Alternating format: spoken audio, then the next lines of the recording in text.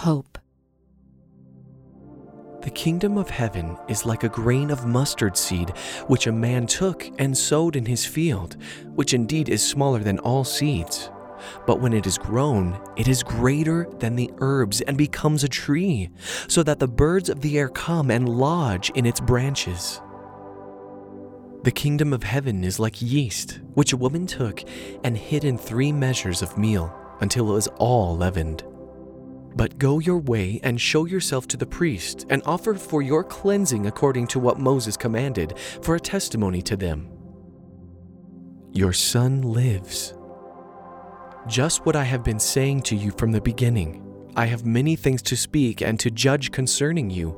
However, he who sent me is true, and the things which I heard from him, these I say to the world. You will be made free. Don't let your heart be troubled. Believe in God. Believe also in me. In my Father's house are many homes. If it weren't so, I would have told you. I am going to prepare a place for you.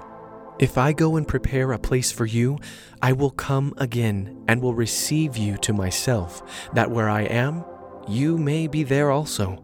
Where I go, you know, and you know the way. I have told you these things that in me you may have peace. In the world you have oppression, but cheer up. I have overcome the world. Yes, I come quickly.